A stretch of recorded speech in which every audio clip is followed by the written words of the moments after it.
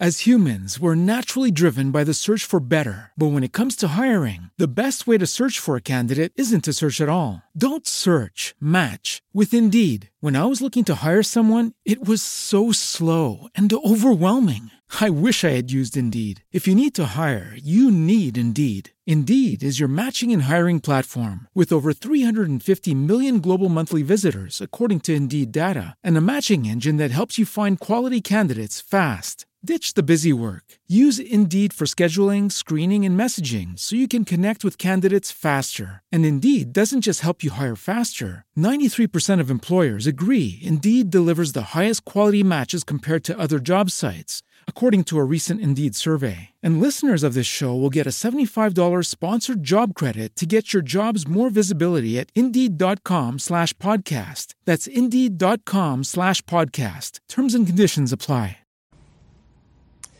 Betsy was my hairstylist. She was not active in a local church, but we would talk about church when she was working with my hair. And this went on for about a year.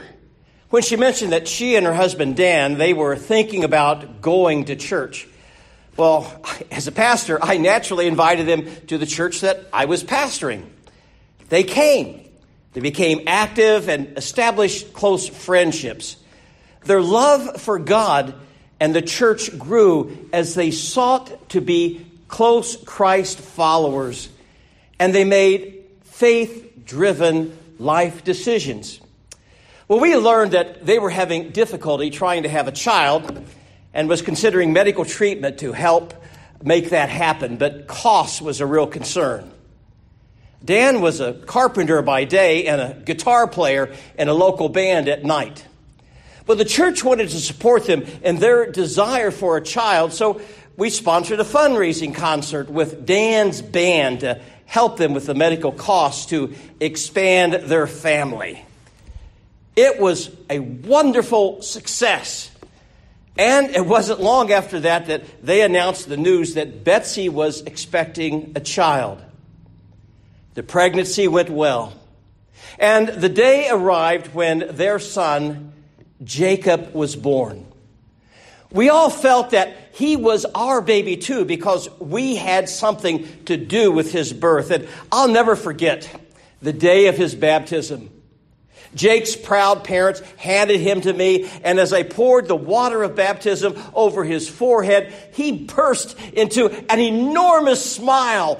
That image is etched in my memory to this day, and I see it when a child is baptized. A happy baby, a happy family, a happy community. Church just doesn't get much better than that. Well, that was Sunday, but then came Monday. Monday morning, I got a call from a hospital emergency room. The message was, get here as soon as possible. Dan and Betsy, they need you. As I entered the examining room, there was baby Jake, dead, in the arms of his mother. Sudden infant death syndrome, SIDS, had taken the life of this newborn, smiling child of God. And all we could do was cry and hug and try to pray. Jake's weeping father, while dodging the tears as they fell through his face and lips, boldly and courageously said, Jake was not ours to begin with. He was God's. And Pastor Lonnie, this will not keep us away from God, but this will bring us closer. An enormous disappointment.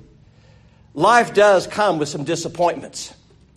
Pandemic times, they are filled with them. And sometimes we are disappointed with God. And I think of the many who have died from COVID-19 alone or with the empathic presence of a healthcare worker.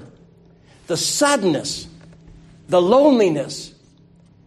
But life is more than grief in an emergency room. Life is really not ours to begin with. Christian hope tells us it begins and it continues with our Creator. That is at the core of the hope we can have when disappointed. Now, there are thousands of ways in which we can be disappointed. An expectation didn't happen, someone let you down, something you wanted to accomplish didn't quite make it. So what can we do? What are our choices? Where do you turn when hope dries up and you are discouraged? Is there hope when hope has been taken away? Absolutely. As Joshua said, "Have I not commanded you? Be strong and courageous. Do not be afraid. Do not be discouraged, for the Lord your God will be with you wherever you go." Christian hope is not just an attitude. In the Bible, it is a confident patience. In fact, Jesus put it this way. Jesus said, "Do not let your hearts be troubled. You believe in God, believe also in me." That is the hope that is awakened by the gospel. It is the good news that right now, whatever you are facing in your moment of weakness or peril or hopelessness, Jesus is available to you to strengthen you. His wisdom granted to you to strengthen you and to make you stand. That is the hope of the gospel. There's a story of the person who complained about the hardness of life and the circumstances that surrounded him. "I wish that God had never made me," he angrily stated. But a friend replied, "You are not yet made. You are only being made. And you're quarreling with God's process." So be available to God in those vulnerable moments of apparent hopelessness. Why? Because our greatest ability is our availability. We do not have to establish residency in the disappointment zone. Discouraged lives can be directed.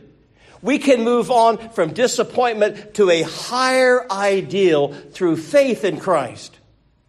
When you're discouraged, renew your willingness to serve God regardless of your current situation. Here are some biblical examples. Isaiah goes to the temple to pray and mourn the loss of good King Uzziah. When God comes to him in a vision, he is afraid and he cries out, "I am a man of unclean lips." He feels so unworthy of God's call. But he answers the Lord's call. He answers it by saying, "Here I am, send me."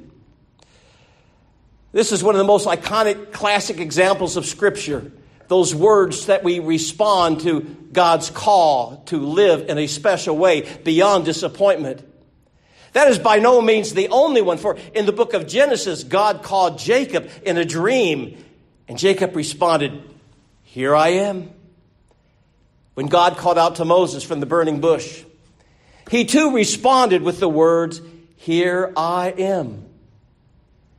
When you're disappointed, say to yourself and to God, "Here I am anyway."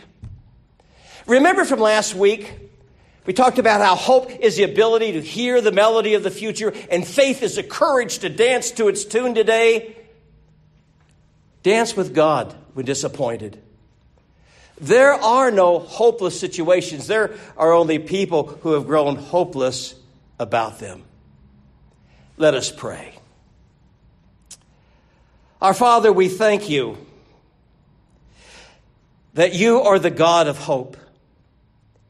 You have sent a word of hope into our pandemic time. What a remarkable thing it is. A word of hope that we can trust. Prepare us, Lord, as we long to go back into our world, to our friends and neighbors, the hopeless ones around us, and help us to demonstrate by the joy and peace of our lives that we have found the place of hope, and we have found it in the name of Jesus. Amen.